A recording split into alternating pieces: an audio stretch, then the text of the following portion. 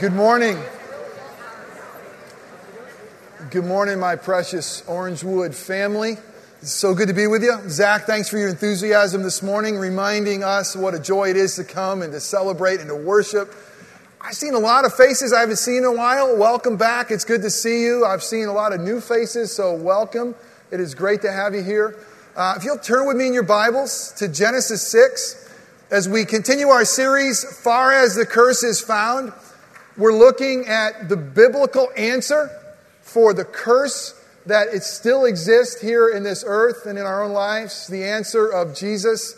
I hope and pray that God's Spirit is greatly working in your life, reshaping your heart and your mind as we look to the beauty, the wonder, the awe of not only God's Word, but His Son and what He has done for us. It's absolutely amazing. Start off with a question. What news channel do you watch? Now, I don't want an answer. Don't shout it out. I mean, this is one of those rhetorical things, you know? Which one do you watch? All right, don't yell it out. Some people next to you might get a little frightened.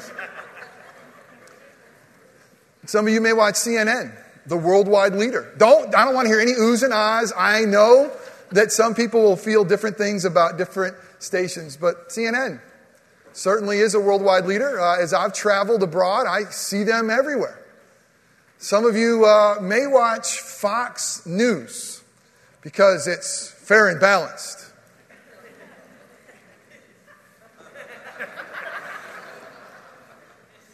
Some of you may like the local news because you like local news first. And maybe because you like weather on the ones. And tell me why in Central Florida do we need to have the weather on every one? It's hot and muggy. It's hot and muggy still. Tomorrow, hot and muggy. Next week, hot and muggy. But if you miss it, you're not sure, what is it like out right there? On the ones. Okay, hot and muggy. Good. I want to make sure I know.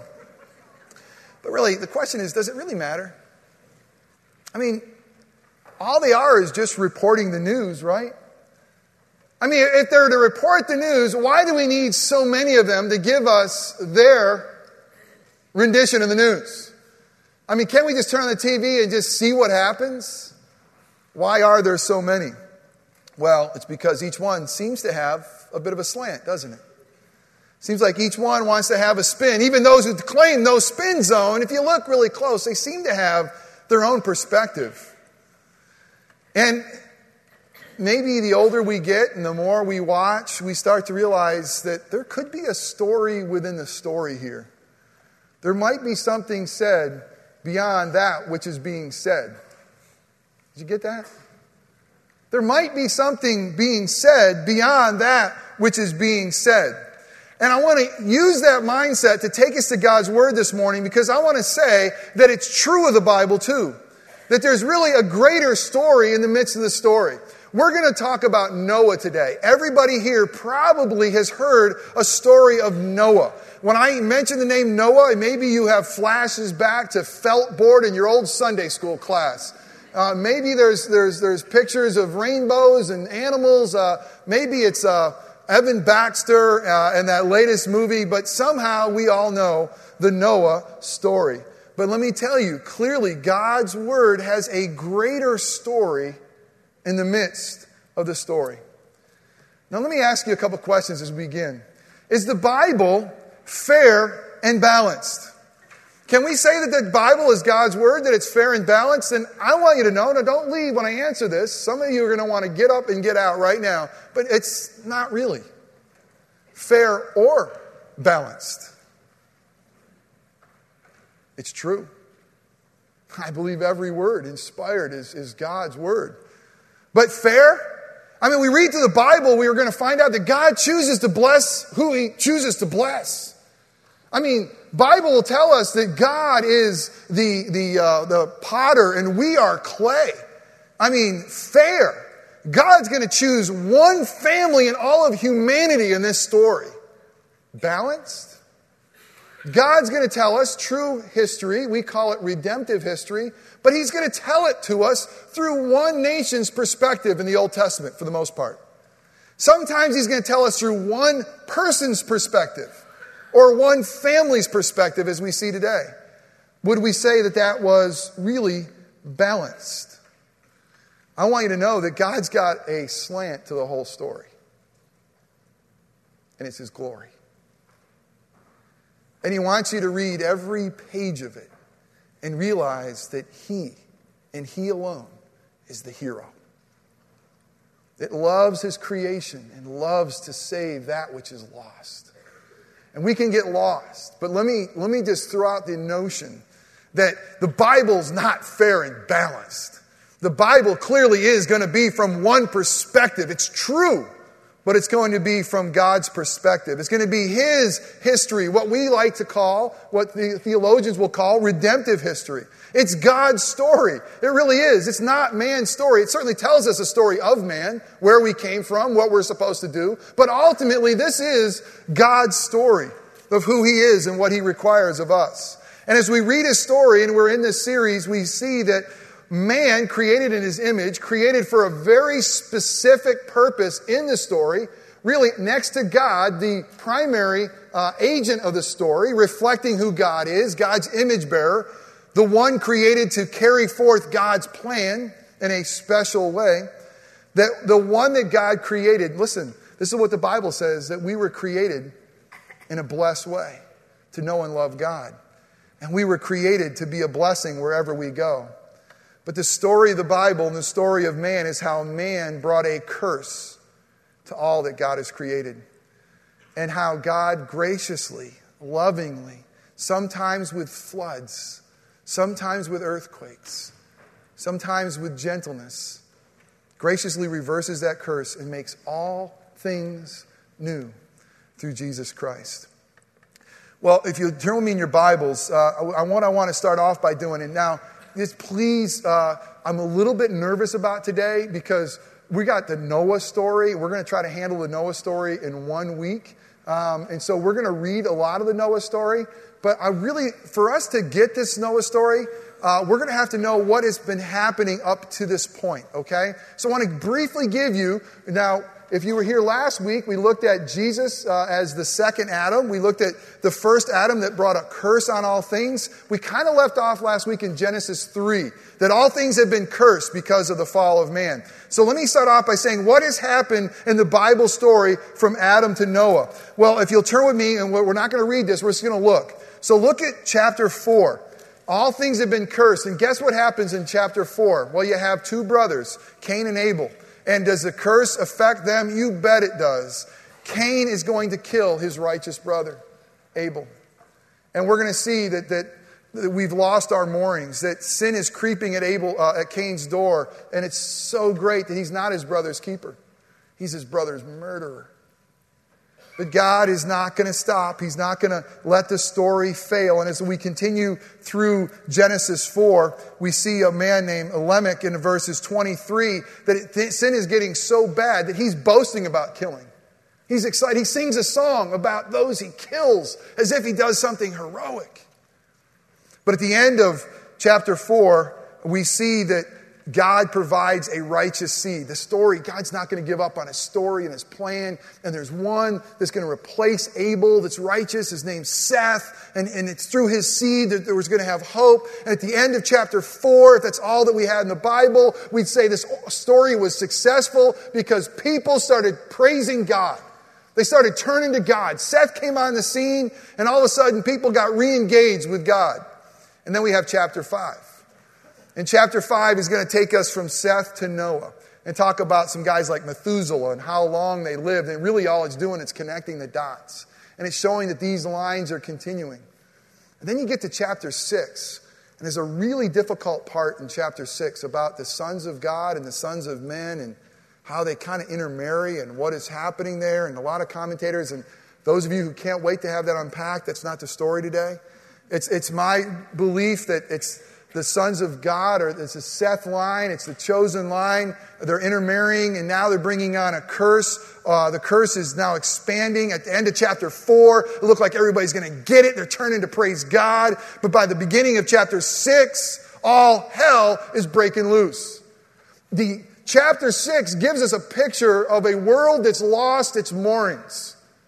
It shows us what it's like for sin to be unrestrained and what it does to all of creation.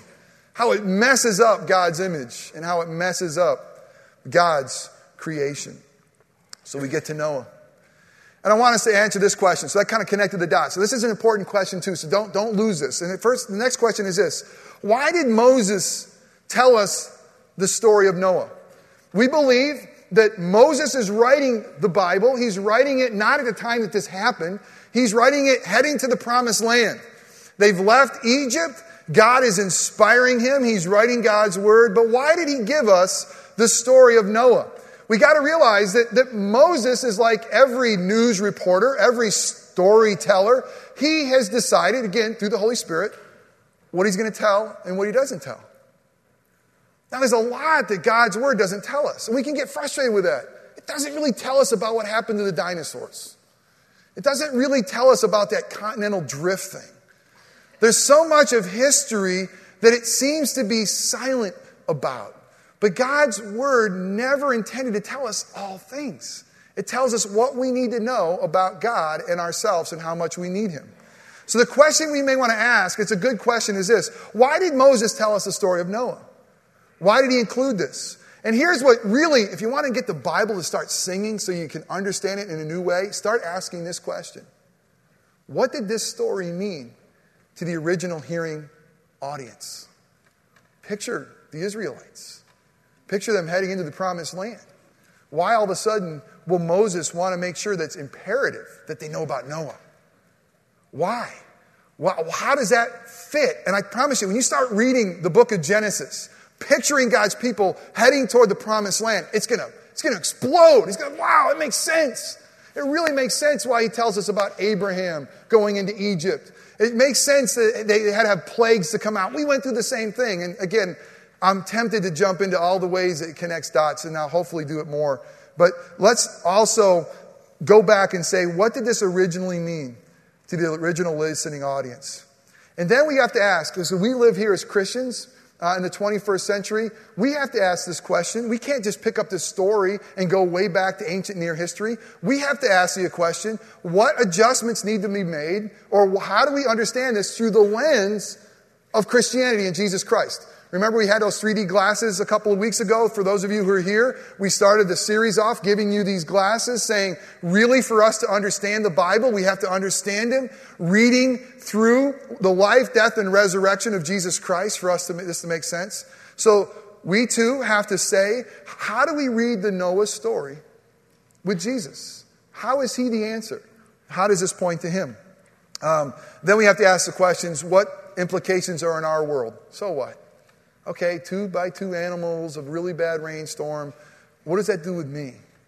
And we seem to ask that question a lot. And what future implications are there? You see, what we normally do, what normally happens with the Noah story is we normally focus on the wrong things. We really do.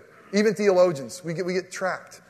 Some of the things we want to focus on are things like this. Was this a localized flood where just all the earth at the time was flooded? Or is this a global flood? Does this take place everywhere or just there? It doesn't really tell us. And we're not going to go there today. But another question we might want to ask is, when we dig up ancient Near Eastern history, most of them have a flood story. How does our story differ? And there's some differences. There's some beautiful differences. And we could get stuck there. But God did not tell us everything. But what we want to ask is, God, what do you have for us? What is here for us today? And again, I'm nervous because I got to read a lot to you today, and I don't want to lose you. You might be tired. You might be angry about that game yesterday. You might have been arguing with your spouse on the way over. Your kid might be acting up. Something might be happening, but you got to listen. I'm not going to miss God's story, all right? Will you listen? Will you do me your best to listen in? Now, before we begin reading, and we're going to read the entire book of Genesis. Just kidding. Before we begin, what I'd like to do is this. I want you to listen for 3 things, okay? This will help you pay attention. I want you to listen and answer the questions, is God going to let us go? Is God really going to let us go? See the answer to that. Second one is God's plan really going to fail?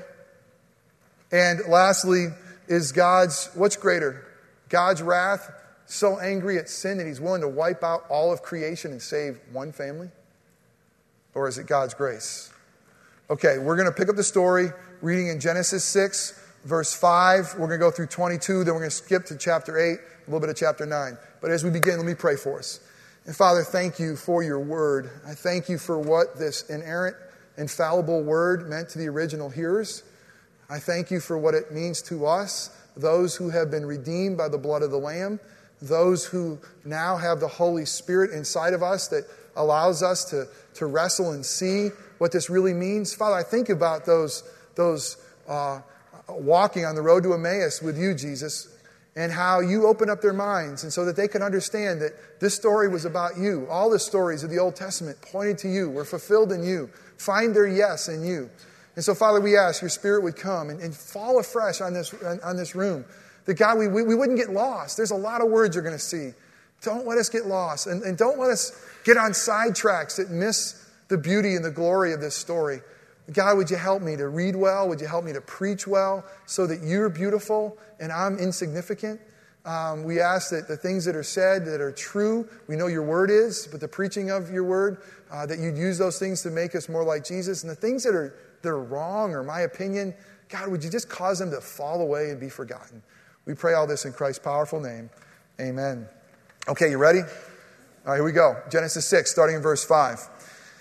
The Lord saw the wickedness of men was great in the earth, and that every intention of the thoughts of his heart were evil continually. Man, is this a bleak picture or what? Every intention of our hearts are evil continually. Talk about total depravity. And the Lord was sorry that he had made man on the earth, and it was grieved him to his heart. So the Lord said, I'll blot out man whom I've created from the face of the land, man and animals and creeping things and birds of the heaven, for I'm sorry that I've made them. But Noah found favor in the eyes of the Lord, or favor found Noah, but God liked Noah. Listen to see what comes first. God's grace and then Noah's response. These are the generations of Noah. Noah is a righteous man, blameless in his generation. Noah walked with God. And Noah had 3 sons, Shem, Ham, and Japheth. Anybody here name any kids Shem, Ham, or Japheth? Make sure you don't name them Ham, whatever you do.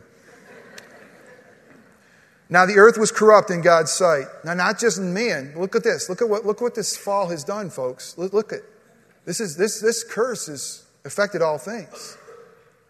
Now the earth was corrupt in God's sight, and the earth was filled with violence. And God saw the earth, and behold, it was corrupt, for all flesh had corrupted their way on the earth. And God said to Noah, I have determined to make an end of all flesh, for the earth is filled with violence through them. Behold, I will destroy them with the earth. Make for yourself an ark of gopher wood. Make rooms in the ark and cover it inside and out with pitch. This is how you are to make it. And he gives them the dimensions. Make a roof in verse 16 for the ark and finish it to a cubit above. In verse 17, for behold, I will bring a flood of waters on the earth to destroy all flesh in which is the breath of life under heaven. Everything that is on earth shall die. Wow. Talk about God's wrath. But, thank God that there's always a but. When we're talking about God's wrath, we see his grace. But I will establish my covenant with you. God's always the initiator. And you shall come into the ark, you and your sons and your wife and your son's wife with you. And every living thing of flesh, you shall bring 2 of every sort into the ark to keep them alive with you. They shall be male and female. By the way, does God care about his creation? Of the birds according to their kind, and of the animals according to their kinds, of every creeping thing on the ground according to its kind. 2 of every sort shall come into you to keep them alive. And take them with you, every sort of food that is eaten, and store it up. I shall serve as food for you and for them. Noah did this. He did all that God commanded him to. In verse 7 it will tell us more implications of that. Verse 5, it says he did everything God commanded him. Let's turn to chapter 8. 8 and 20. By the way, what you need to see, one of the biggest differences with this story, the biblical story, and the ancient Near Eastern stories, is verse 16 and verse 7, is that God shuts the door. God is the hero. God is the hero completely in this story. In chapter 8, verses 20 and 22, and then we're going to keep on reading all the way through 9:17. Then Noah built the altar to the Lord, and this is they've come out now, and God has destroyed all things. There's a new world, and by the way, it's interesting. As He created the world, He basically separated the waters. This is a reverse of that. The waters have come crashing in. The world's been reversed. He's created a new world, but sin is still a passenger on that boat. Then Noah built an altar to the Lord and took some of every clean animal and some of every clean bird and offered burnt offerings on the altar. And when the Lord smelled the pleasing aroma, the Lord said in His heart, I will never again curse the ground because of man. Hallelujah. For the intention of man's heart is evil from his youth. Look what happened. Evil's still there. We still need Jesus to show up. Neither will I ever again strike down every living creature as I have done. While the earth remains, seed time and harvest, cold and heat, summer and winter, day and night shall not cease except for in Central Florida. No, it doesn't say that. But here's what He's promising. God's saying, I'm not going to give up.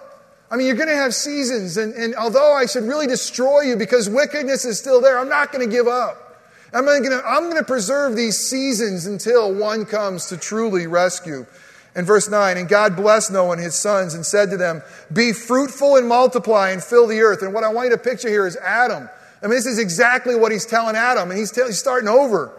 Be fruitful and multiply and fill the earth. The fear of you and the dread of you shall be upon every beast of the earth and upon every bird of the heavens, upon everything that creeps on the ground and all the fish of the sea. By the way, the curse is still there. The animals now live in dread of us, in fear of us. We were to rule and reign over them, but because of the curse, now they are fearful of us. Into your hands they are delivered. Interesting, in Adam, God let Adam name all the animals. In Noah, He lets Noah deliver all the animals. We still are stewards of His creation. Every moving thing that lives shall be food for you. And as I gave you the green plants, I give you everything. But you shall not eat flesh while with its life, that is, its blood. And for your bloodshed I'll require a reckoning. From every beast I'll require it from man. From his fellow man I'll require a reckoning for the life of man. And here we see how important the image is. We see capital punishment. Whoever sheds the blood of man, by man shall his blood be shed, for God made him in His own image. And you, be fruitful and multiply. Teem on the earth and multiply it. Then God said to Noah and to his sons with him, behold, I establish my covenant with you and your offspring after you, and with every living creature that is with you, the birds, the livestock, with every beast of the earth with you. As many as came out of the ark, it is for every beast of the earth. I will establish my covenant with you that never again shall all flesh be cut off by the waters of the flood. And never again shall there be a flood to destroy the earth. And God said, this is a sign of the covenant that I make between me and you and every living creature that is with you for all future generations. I set my bow in the cloud, and it shall be a sign of the covenant between me and the earth. When I bring clouds over the earth and the bow is seen in the clouds, listen, it doesn't say we will remember. God says, I will remember my covenant that is between me and you and every living creature of all flesh. And the waters shall never again become a flood to destroy all flesh. When the bow is in the clouds, I will see it and remember the everlasting covenant between God and every living creature of all flesh that is on the earth. God said to Noah, this is the sign of the covenant that I have established between me and all the flesh that is on the earth.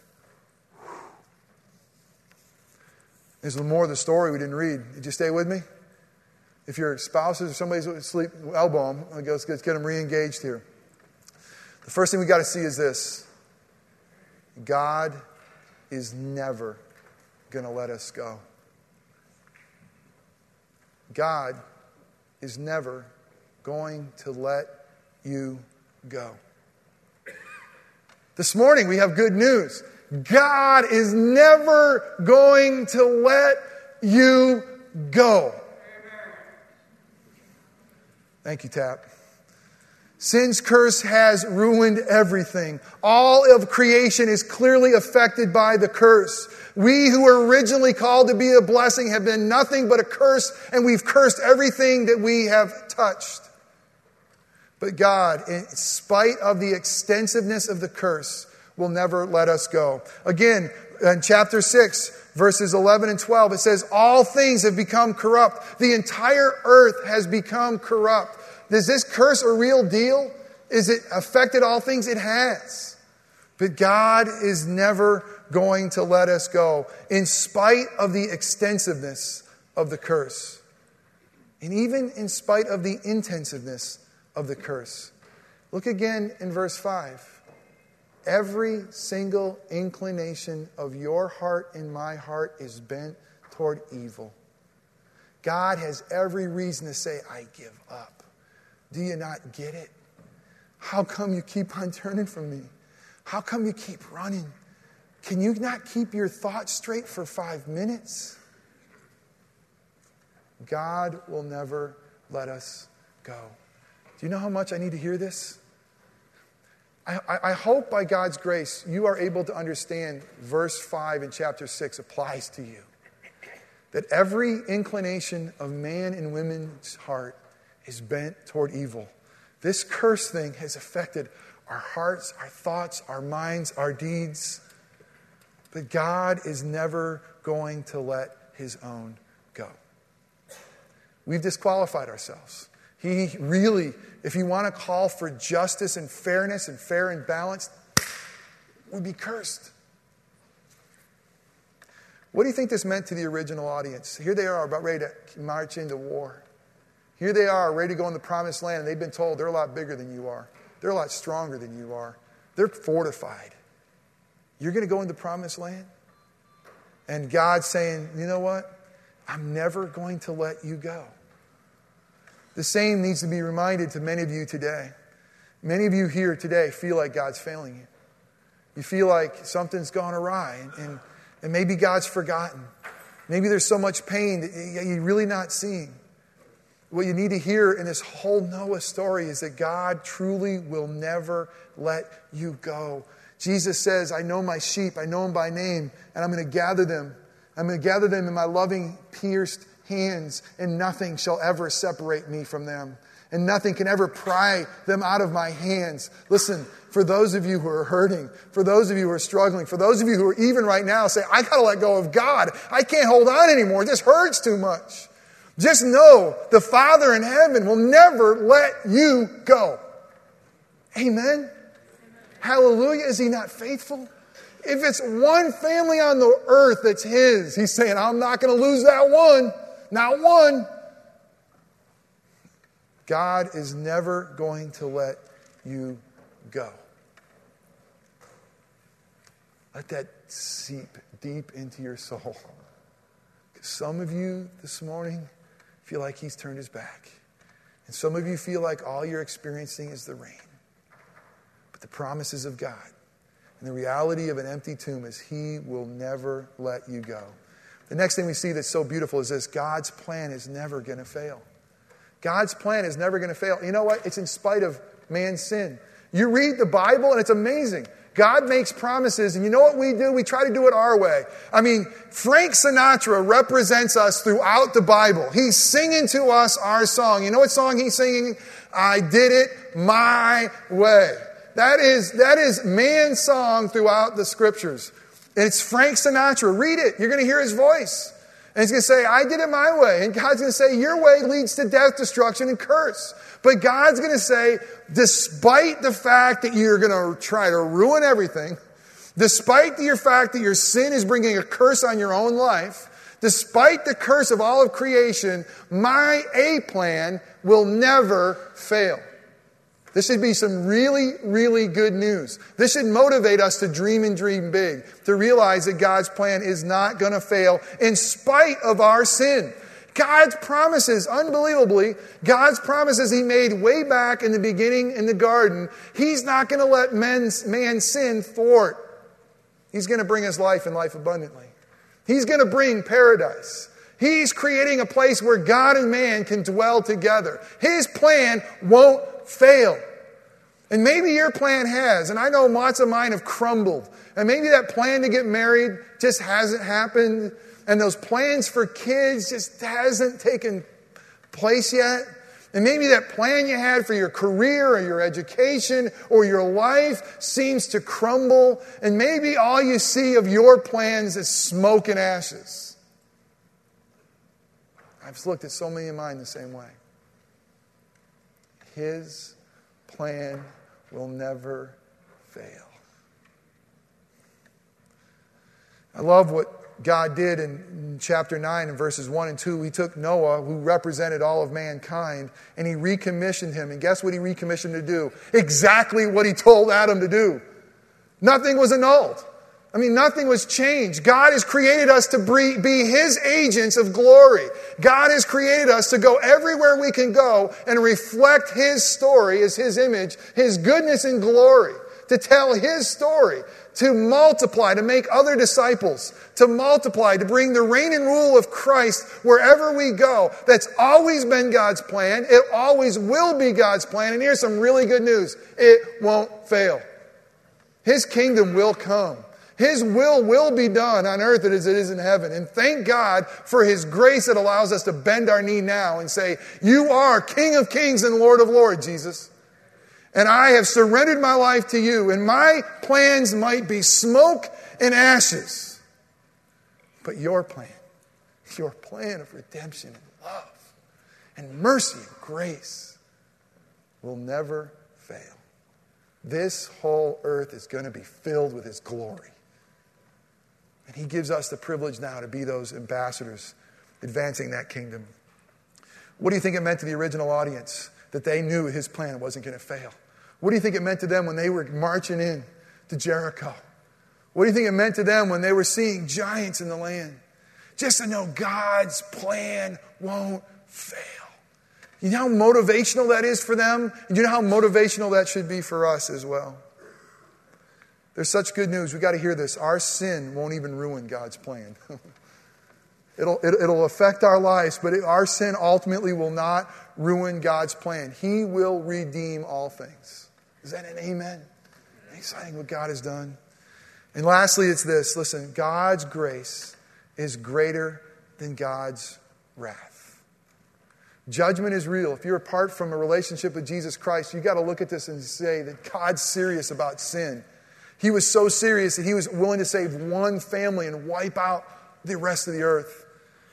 And the New Testament clearly says that there's another judgment coming, one with fire. And it's going to be just like the day of Noah. People are going to have parties and getting married and everything's going to be seem ducky. And all of a sudden, boom, God's judgment comes. But here's what we got to hear. Listen, lean into this. This is really, really amazing. Judgment is not an end to itself. Judgment kills. But rather, judgment is a means for God to show us His grace and to bring about that promised shalom. Judgment is for the sake of grace so that we can live in a place where heaven and earth collide, so that His rule and reign is here. Judgment is to deal with the bad so we can pour in the good. We got to see that. Even in our own lives, it's painful in your own lives. If God is doing something, He's revealing a sin in your life and it really hurts. And there's so many things right now you just want to say, stop it, God, stop it. It hurts too much. Just know that He's going to put you in a refiner's fire. He's going to dig deeply so He can fill you with living waters and pour in His grace into your life. You know what it says in verse 8 of chapter 6? Grace found Noah. We got to see the sequence here. God was really ticked at all of the earth and says this, grace found Noah. Grace found him.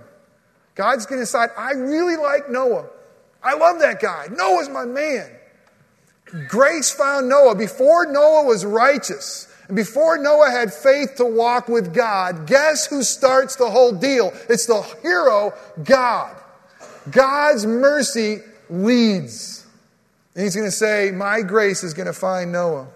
And then faith and righteousness follow God's grace. It's always that way. God is the hero of every salvation story. We can see that grace, the faith and righteousness in 6:9. Hebrews 11:7 celebrates Noah as a man of faith. Celebrates a man of faith that would spend his whole life when there hasn't been a rainstorm in the midst of his neighbors building a ridiculously large boat. Every day he had to wake up and do the will of God when everybody just laughed in his face, saying, "You are a moron. You are a loser." But it all started with God's grace. And then God hung in his room. He hung in his own room. Look at Revelation 4:3. It's the throne room of God. Guess what you find in the throne room of God? Guess what's in there in Revelation 4:3? Guess what God hangs up in his room? What does God decorate his room with? A rainbow.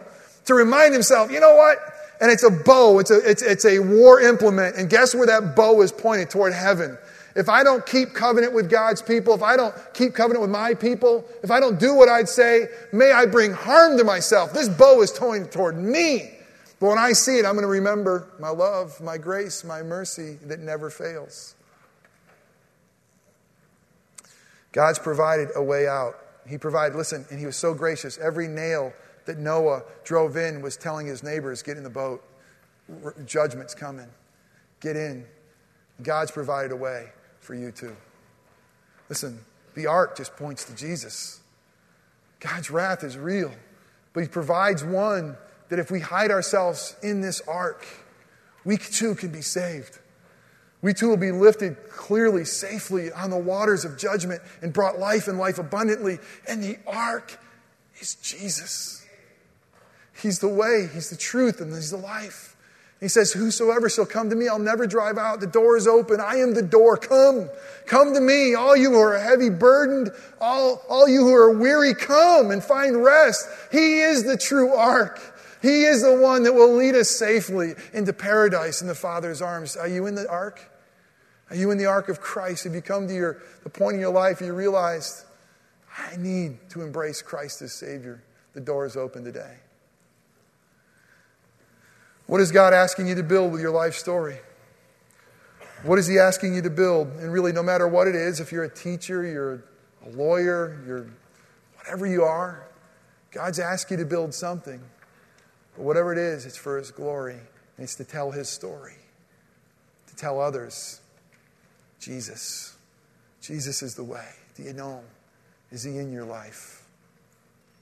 Are you pointing others to Christ? As the offering comes, I'm going to pray and the offering's going to come. And what we're going to do is we're going to hear another song from David Crowder's CD. I told you, you got to go buy it. It's Never Let Go. Just take this time and just do business with Jesus. And if you haven't yet embraced him as Savior, even as the offering's being passed, don't put anything in. Receive eternal life and ask Christ to come in and hide yourself in the ark of Christ. But for the rest of us, especially for those of you who are hurting, let me encourage you and remind you, Jesus will never let you go. Let us pray. Father, I thank you for a love that is incomprehensible. And Father, when this whole world had brought on condemnation and we deserved your wrath, you still gave us mercy.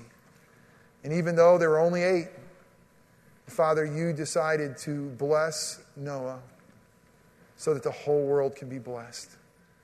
And Father, I pray for anyone here this morning who is yet to enter the ark of safety of Jesus Christ by your grace through faith, that today, even during this moment, during this song, they would ask you into their lives. And that, Father, you would save them from the wrath to come and give them peace that passes understanding in the midst of the storm of life. And Father, for the rest of us, and for several who are really struggling now, God, I pray that this song would be a reminder that you will never let us go. Your plan will never fail. And your grace and mercy outweighs all of your wrath. We thank you for all of this. In Christ's name, amen.